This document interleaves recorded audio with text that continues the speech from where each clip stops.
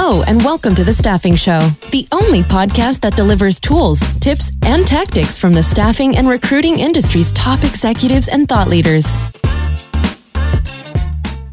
This episode is brought to you by Staffing Referrals, the only automated referral management platform chosen by smart staffing firms. Tired of wasting money on traditional job boards? Sick of reminding recruiters about promoting your referral program? Wish you could eliminate admin work spent tracking referrals and scheduling interviews? That's where Staffing Referrals comes in. Imagine transforming your entire talent pool into digital recruiters on behalf of your company. Think about how happy you'll make your team by eliminating wasted time spent tracking referrals and scheduling interviews. There's a reason that Staffing Referrals is one of the fastest growing software platforms in our industry. It's because staffing executives want to scale faster by automating recruiting processes. It's because with Staffing Referrals, you can actually see an ROI. And it's because our world is now more digital than ever, and your candidates expect you to keep up. Don't get passed by the competition. Stop missing referrals and start recruiting smarter. Get Staffing Referrals and improve your tech stack today. To claim one free month, visit www.staffingreferrals.com/show. That's staffingreferrals.com/show. Welcome to the Staffing Show. I'm here talking to Chris Johnson, Director of Industry Strategy at Checkr. Chris, thanks for talking to me today. Thanks for having me. I appreciate it. You moved to Checkr from Adecco, and I'm wondering if you could talk a little about that transition and what inspired you to move on over to Checkr. Yeah, for sure. So I was actually a Checkr customer. I think I might have been Checkr's first staffing customer. It was just really the kind of thing you write a story about. We were launching Adia inside of the Adecco group. So think startup inside a $22 billion staffing company. Background checks was certainly part of it. And we had the normal players in-house, but I just wasn't seeing what I really wanted. Nor was founder Ernesto, who was really here in the US. And together we were launching Adia for the US market. We kind of went out to market and saw who was hot. Checkr, obviously, we knew was crushing it in the on-demand space. So it was a natural fit. And I knew that we were going to buy Checkr within 20 minutes. Really the rest is history. We certainly signed a contract. We implemented it very quickly. The background check from an Audi standpoint was one of the slickest pieces when we actually launched in Austin. And then through all of that, I did a bunch of customer consulting with Checkr. When they're much smaller, obviously, working directly with the marketing team and Daniel and the sales folks around how do we right size for staffing? What does it actually look like? And I literally just quipped one day. I said, man, I love your culture. I would love to work for you guys. And Mike Johnson said, let's make that happen. So Kristen Ferris was blowing out her industry strategy team. And it just was a really unique opportunity. The stars sort of aligned. And I said, man, this is fantastic. I'd love to not tuck a shirt in, work for a startup, and kind of mid-career have an opportunity to slow down and think less about operations and more about what's around the corner. So it was just literally lightning struck twice in my life. It's the second startup I've worked for.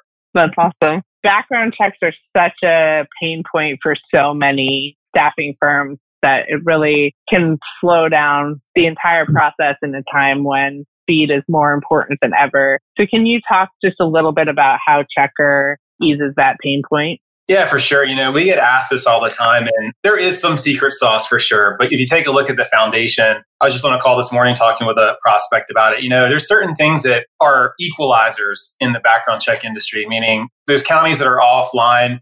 You just have to send court runners. Some of those processes just don't change. But what we really do is we take a look at the places where we can, say make an investment in the supply chain. So the data, how can we get to the data sooner and more consistently? How can we make the data cleaner so that we're able to process results quite a bit quicker? And then certainly sort of add all the cool Silicon Valley stuff on top of that, with AI and ML, which a lot of people talk about, but we're doing it in really deliberate ways. Again, sort of processing that data. One of the cool things, the unsung hero, is just an example of Checkr, is, if you go out and take a look at charge codes, driving under the influence or a petty theft, they are all different codes that are out there in space. And what you see in staffing oftentimes is that data comes back and you have to kind of go do a lookup to kind of figure out, well, what does that 22BC code actually mean? And one of the first big investments that our founders made were really kind of taking a step back and going, cool, let's map that. Let's create some AI around that so that as we're getting things back in from the counties, that's the piece that we can't change. What we can change is we can just show that and kind of bubble it up and say theft. right? And then what does theft actually mean? Well, that means something that I want to adjudicate against or I want to adverse action against. So that's just one example, but there's dozens and dozens of those where we've kind of looked at it and said, that might be the answer for the last 3 decades, but it's not the right answer. Let's come about this from an engineering standpoint and from a technology standpoint and solve that problem. So when we get asked all the time, can you speed it up? It's like, well, there's areas where potentially I can't because I just can't pick the phone up and call 3 times any faster. But there's other areas in really your total talent workflow where we can drive change, we can drive savings, we can, cost or speed savings or candidate delight or improving your brand, your employment brand. So I think the big differentiator for us is kind of looking at that HR process holistically. You talk a lot about speed and what you can do to sort of facilitate that process more quickly. That's a great example you gave of really drilling down to the meaning with AI and ML. Can you talk a little bit about this idea of instant staffing and how that ties into this really industry-wide need to move more quickly? 100%. To some extent, I would say it's all HR. Even for myself, right, working in the staffing practice, I come at it from a very HR kind of background, meaning I look at it from a buyer's perspective. And if I'm a buyer sitting at a Fortune 500 company, what do I need out of my staffing suppliers? And if you start working backwards from that, obviously staffing is always there to sort of fill just in time needs. But now, especially this year, even more with COVID, staffing's really supplying deeper and wider into org charts. So it's getting access to harder to find skill sets as well. So we have to find the right folks. We have to make sure we have a good candidate experience, and they also have to be credentialed the right way. It's kind of like all in. Getting somebody and finding a candidate and then losing them because the background check's taking too long or because we don't have any transparency in the background check, that's a deal breaker. Now you're going back to the well, going back to the funnel, find somebody else, or worst case, even finding somebody, placing them, then they convert them to full time. And then you end up finding out that you missed something on that background check. So I think it's now more important than ever to not only be fast, but be accurate and have high quality. And I think staffing firms are starting to realize that it's not just a numbers game anymore. It's about having a good partner and having trust. When we take a look at background checks, it's not just a check in the box anymore. It can absolutely be a differentiator in your supply chain. You mentioned COVID. You have a lot of experience in the industry. This year has been a game changer in so many ways. But can you talk a little bit about, I think COVID has really shown a light on the need for more innovation in staffing tech. And you guys are certainly one player in that overall picture. But wondering if you could talk a little bit about how you've seen the industry change in just these past 9 months. Like a lot of folks, I didn't know what to expect in March.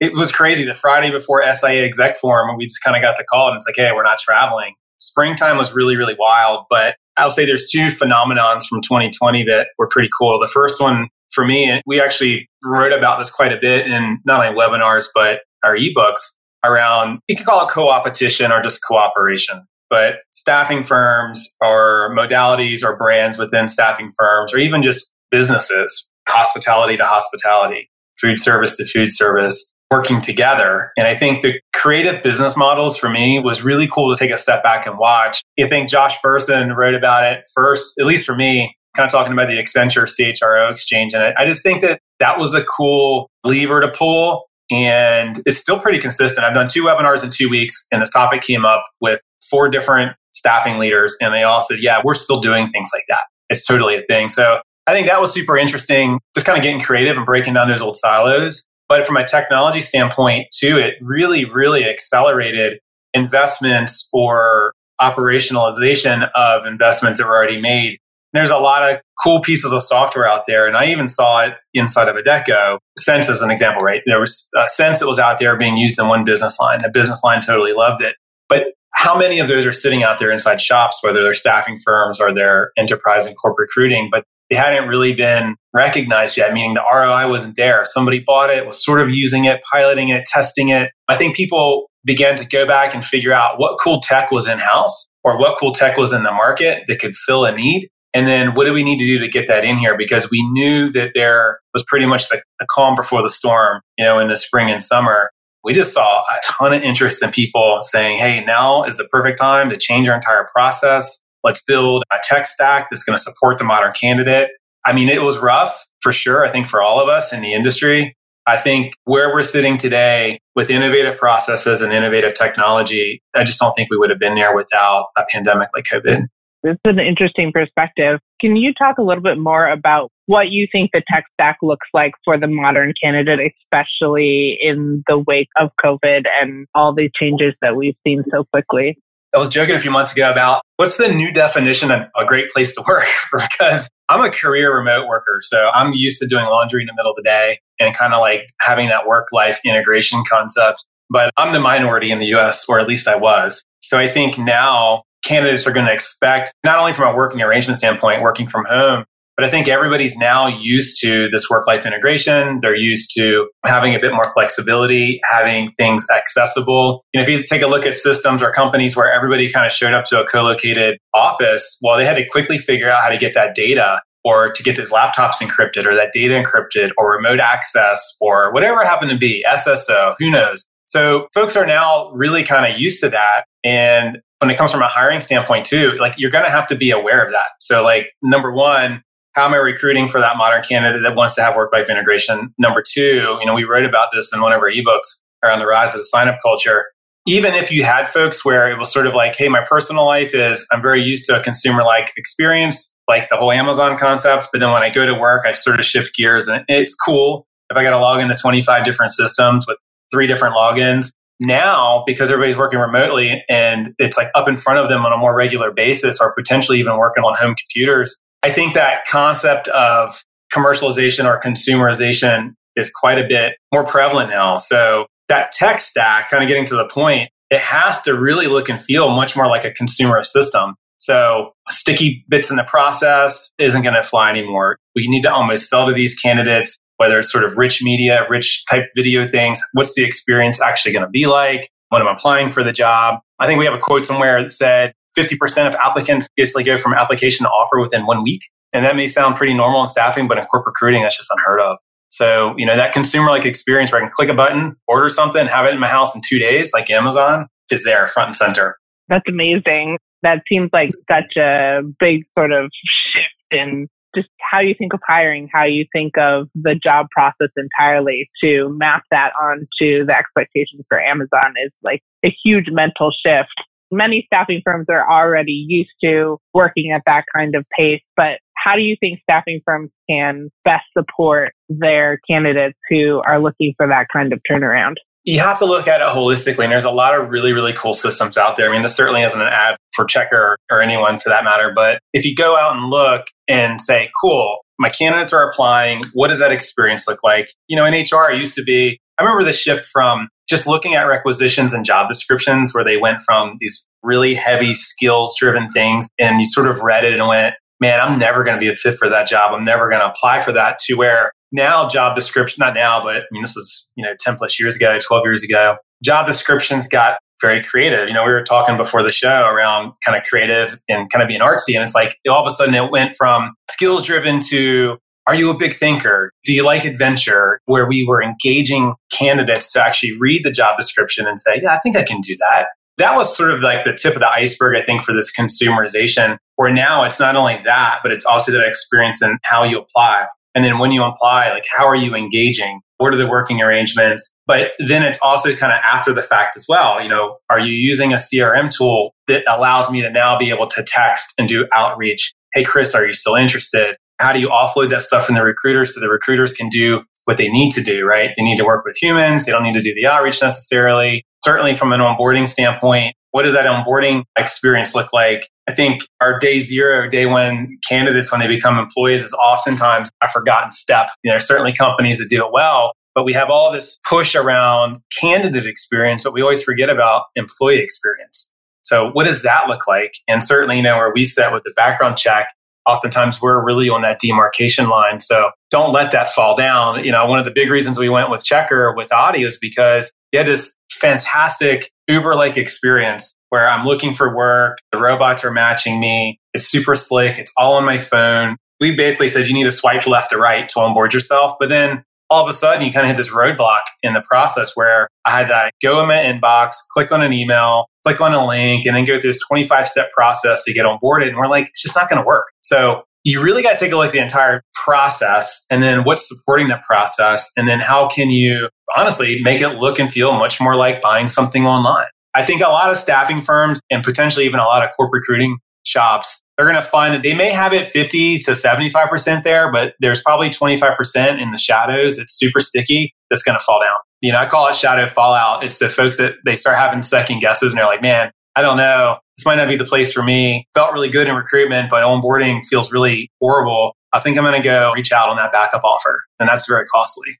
And to build systems that are that efficient and sort of identify even the 25% in the shadow takes what I would think of as a kind of hands-on leadership to make sure that in any firm, you can sort of root out what's not being seen. And as you're a veteran of working remotely and a leader in the staffing space, I was wondering if you could talk a little about how you build a culture to sort of root out those gaps while you're leading remotely.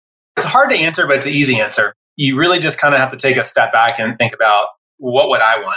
There's really not a conversation to have, and I just don't look at it and go, what would I want out of this experience? What would make me feel good about this? And it oftentimes means having really hard conversations. I can think of some stuff that's, happening right now where we're kind of looking at processes, and sometimes it's scary. There could be a step in the process that's on autopilot. It could be with shared service centers. It could just be a process that's been there for a decade, and people are like, yeah, I don't want to open that box because it gets super scary. I don't know what I'm going to find. Even though it's where all the pain's coming from, you just have to be willing to dig in there. I won't even say assume the risk because, I guess there's risk with any amount of change, but a lot of times the risk of doing nothing is even greater, because the one thing that is a given is that the candidates are changing. There's data all over the place. We wrote about them in the ebooks. There's tons of webinars that are out there. Everybody's talking about the modern candidate. There's stats out there talking about temp workers are going to overtake FTE workers. The gig economy, not just from an Uber standpoint, but just a gig economy, that mindset, whether it's millennial or Gen Z, it's happening. Like winter is coming.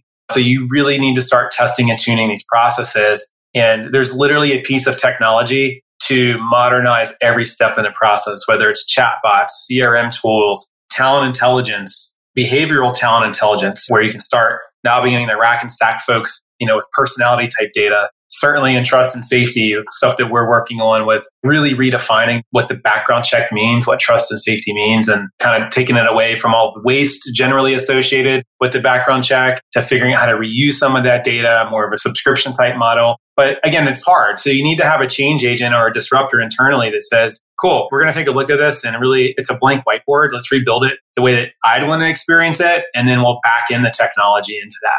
You mentioned this sense of winter is coming, especially in terms of facing unknowns in an organization or facing these scary parts that maybe people don't want to look at. I'm wondering what belief or behavior or habit has supported you in being able to face uncertainty or being able to really dig into those spots where you might initially not want to look. Luckily, I've never had a problem with that because I'm a firm believer in that you cannot change reality. And I find a lot of satisfaction in that. And it was one of those things that early in my career, I was doing consulting work. It was hard to walk in. I've been a part of hundreds and hundreds of HR processes, all different size organizations. And when you kind of look at them and say, look, this is the reality of the situation. It's not going to change. We either deal with this or we have issues. And I think it's kind of one of those type situations where you just kind of look at it and say, candidates are changing and we are going to have to do something. So kind of just grabbing that bull by the horns, not to be too cliche, and just assessing it and then charging through it and dealing with it. I think that's the scary part because it's way easier to stay on autopilot. It's just way easier to keep doing the same thing. So it's what I always did as a consultant and a professional services, guy. I would come in, really flip everything upside down and then rebuild it the best way. And whenever I get asked that question, that's what I say. It's like, how do you drive change in an organization? Don't disrupt just to be squeaky or to be the cool kid. You go through it with an end state in mind. And I think the end state is really beginning to, number one, recognize that the modern candidate is really kind of changing expectations a bit. If you look back 2 decades, I talked about the job descriptions changing. I mean, when I first started working remote work, it was super exotic back in the 90s. Like you really just didn't do it. And then all of a sudden it became cool in certain industries. Like when I worked at Accenture, it was cool if you were remote, even if you lived in an Accenture city. now sort of fast forward where we're at today, you have entire organizations saying, yeah, I just think we're going to close our offices. Probably should have done that a long time ago. They're realizing the cost savings, but they're just easier to stay on autopilot. So I just think grab the bull by the horns. Maybe this is related to sort of entering into these spaces and really shaking things up. But what are some bad recommendations that you hear in the industry that you'd like to fight against a little bit?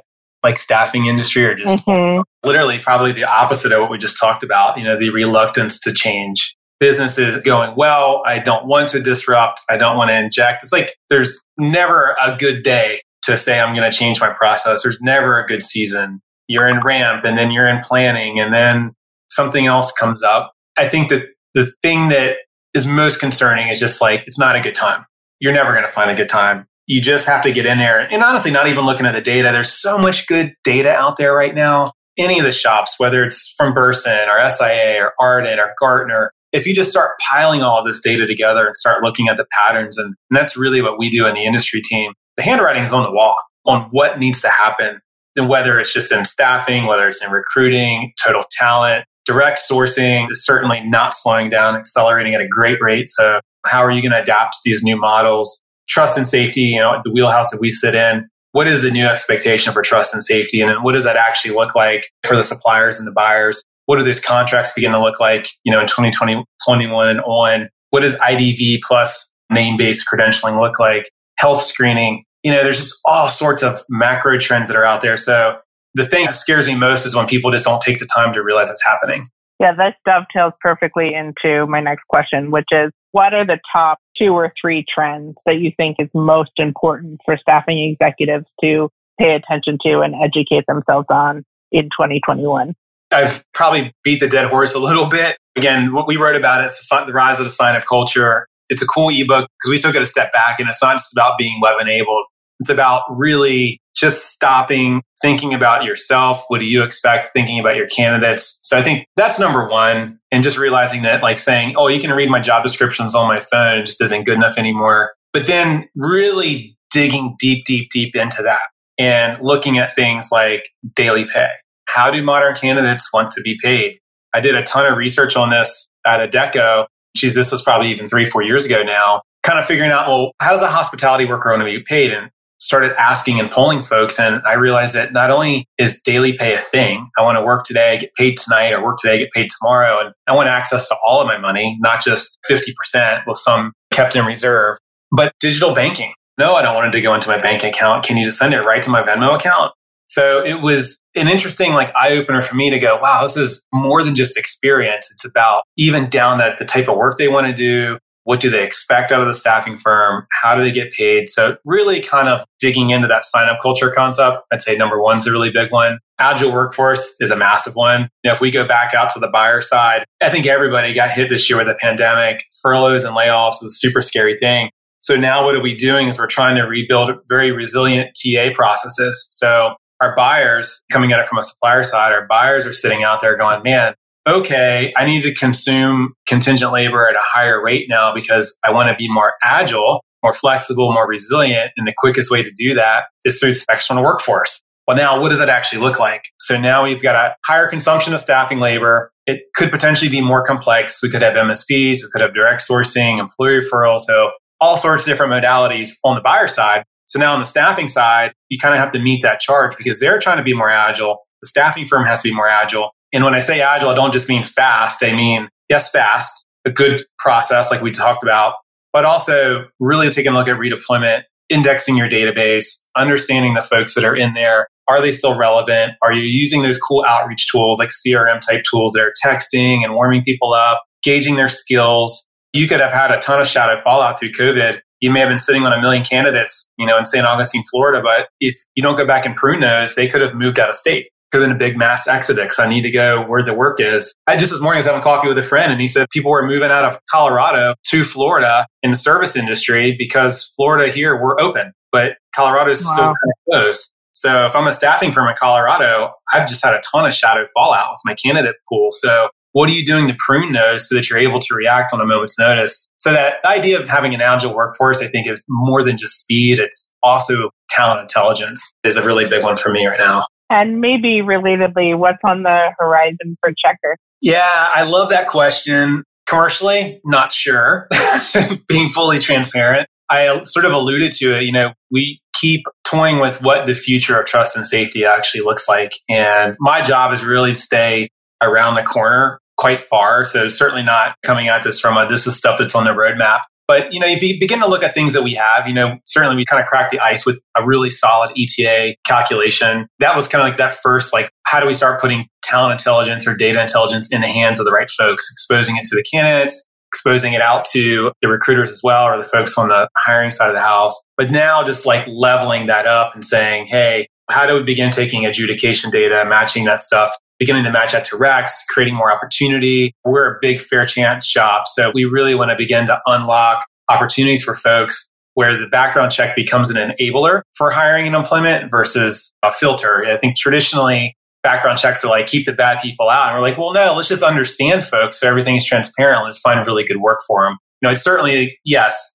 we want to make sure that we don't have bad actors where they shouldn't be. But there's also a lot of folks that sit in the middle that have good stories about things that have happened in their life. And there's a lot of good opportunities waiting for them. So what does that look like, number one? And how do we make that process easy so that it's not sticky for our hiring professionals? And then, really trying to reach into the future and say, what does it look like? What does a modern background check actually look like? Is it still press a button, you get something back? Or is it more of a subscription model? Is it more of a 360 type model? This is the stuff that I'm looking at in my peers where we say, is there a hiring passport? Is that a model where the background check becomes separated from the rec and it's more attached to the human being? And a human being, again, coming back to the modern worker, where they're now kind of more mobile in their employment. They might be making their 40 hours up with 6 or 7 different employers, potentially even in a couple different counties. So those are the things that are really keeping a lot of us up, on sort of the thought leadership side over here. Well, thank you so much for that insight. And thank you for joining me today, Chris. Really appreciate it. Thanks for having me. Thanks for listening to The Staffing Show. Don't forget to sign up for our newsletter at staffinghub.com to never miss an episode. Until next time.